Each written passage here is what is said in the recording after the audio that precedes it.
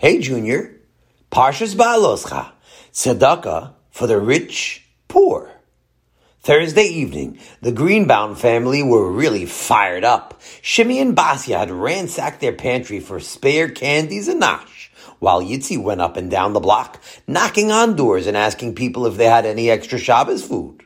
It all started when Basya came home from school and told her brothers all about Tomchei Shabbos and how they deliver food to poor families for Shabbos.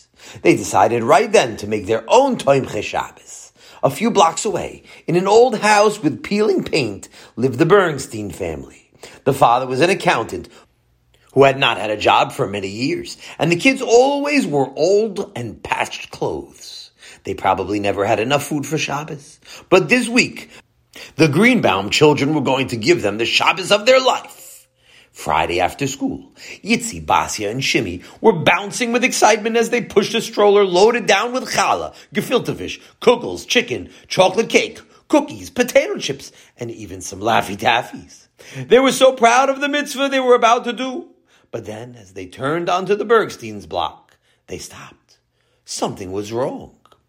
What was once a shabby, run-down house was now perfectly painted. It even had a beautiful garden in front of it, and it looked like they were adding a second floor. This wasn't a family that needed help for Shabbos. What do we do now? Asked Shimmy. I could eat the Laffy Taffies and the other nash, but a whole loaf of gefilte fish? Did they move? Yitzi wondered, looking disappointed. They pushed the stroller up the walkway and knocked softly. Yitzi noticed that it still said Bernstein on the door. As the door swung open, the kids were greeted by the smells of delicious Shabbos food. And there stood Mr. Bernstein, already dressed for Shabbos in a fancy suit. A good night of Shabbos, said Mr. Bernstein, with a smile. How can I help you?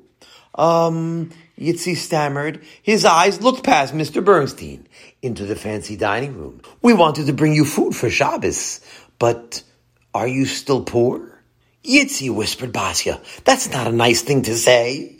Mr. Bernstein chuckled. No, Yitzi, he began. B'chaste Hashem, things have changed. It's true that for a few years I was out of work, but a few months ago I was hired as the CFO of Ginsberg Bank. Baruch Hashem, in just a few short months, our lives have turned around. The Greenbaum children were stunned. Shimmy looked like he was about to cry. He had spent a full hour in the pantry trying to find as much nash as possible. Yitzi was even angry. It wasn't even convincing his neighbor to make an extra potato kugel at the last minute. They worked so hard to try to do a big chesed, and now it turned out that it was all for nothing. Mr. Bernstein noticed their disappointed faces. Kids, why don't you come inside for a minute? They walked inside and sat down with Mr. Bernstein at the table, while Mrs. Bernstein brought out steaming plates of hot potato kugel for everyone. Do you children realize the tremendous schar you get for what you did today? He asked. But we did nothing, blurted out Yitzi. We didn't get a chance to do chesed in the end. The stroller filled with food was just a big waste. Ah, but that's where you're mistaken, Mr. Bernstein said. You know, when the Am Yisrael were in the Midbar, there were some people who were Tameh, and they weren't allowed to join in bringing the Korban Pesach. So they went to Moshe Rabbeinu and said, why should we miss out? They were sad that they missed out on the mitzvah. So Hashem said, oh, you're sad that you didn't get to do the mitzvah. To me, that's the same as doing the mitzvah. And so, to teach you that lesson, I'll give you another mitzvah, Pesach Sheni. And Hashem told Moshe Rabbeinu to write that story in the Torah so that we should read about it every year and learn a very important lesson. You see, if we really want to do a mitzvah, even if we can't do it, Hashem rewards us as if we had done it. So you didn't do nothing. You tried to do a mitzvah, and Hashem considers it as if you did it. Just then, Shimmy noticed what looked like an old napkin in an envelope on the table. Mr. Bernstein, Shimmy asked, why are you mailing napkins? Basya hissed her disapproval again. Shimmy, mind your own business. But Mr. Bernstein kept smiling. Shimmy, he said, that's not a napkin. It's an old check.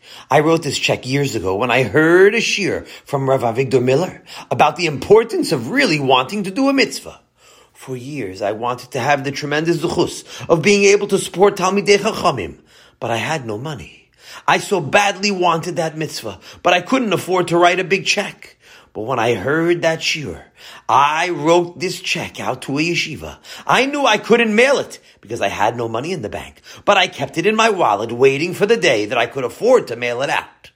And now that Hashem gave me money, I took out the check to mail it. I was just about to put it in the envelope when you children knocked on the door. The Greenbaum children said thank you for the kugel, wished the Bernsteins a good Shabbos, and left smiling. Yitzi, Shimmy, said Basya, I don't feel bad anymore. We came to help the Bernsteins, but really, Mr. Bergstein helped us by teaching us such an important lesson. Hashem is still going to reward us for what we tried to do, and we learned a really important lesson for life. We have to try to do whatever mitzvahs we can, but even wanting to do mitzvahs is an important part of serving Hashem. Have a wonderful Shabbos!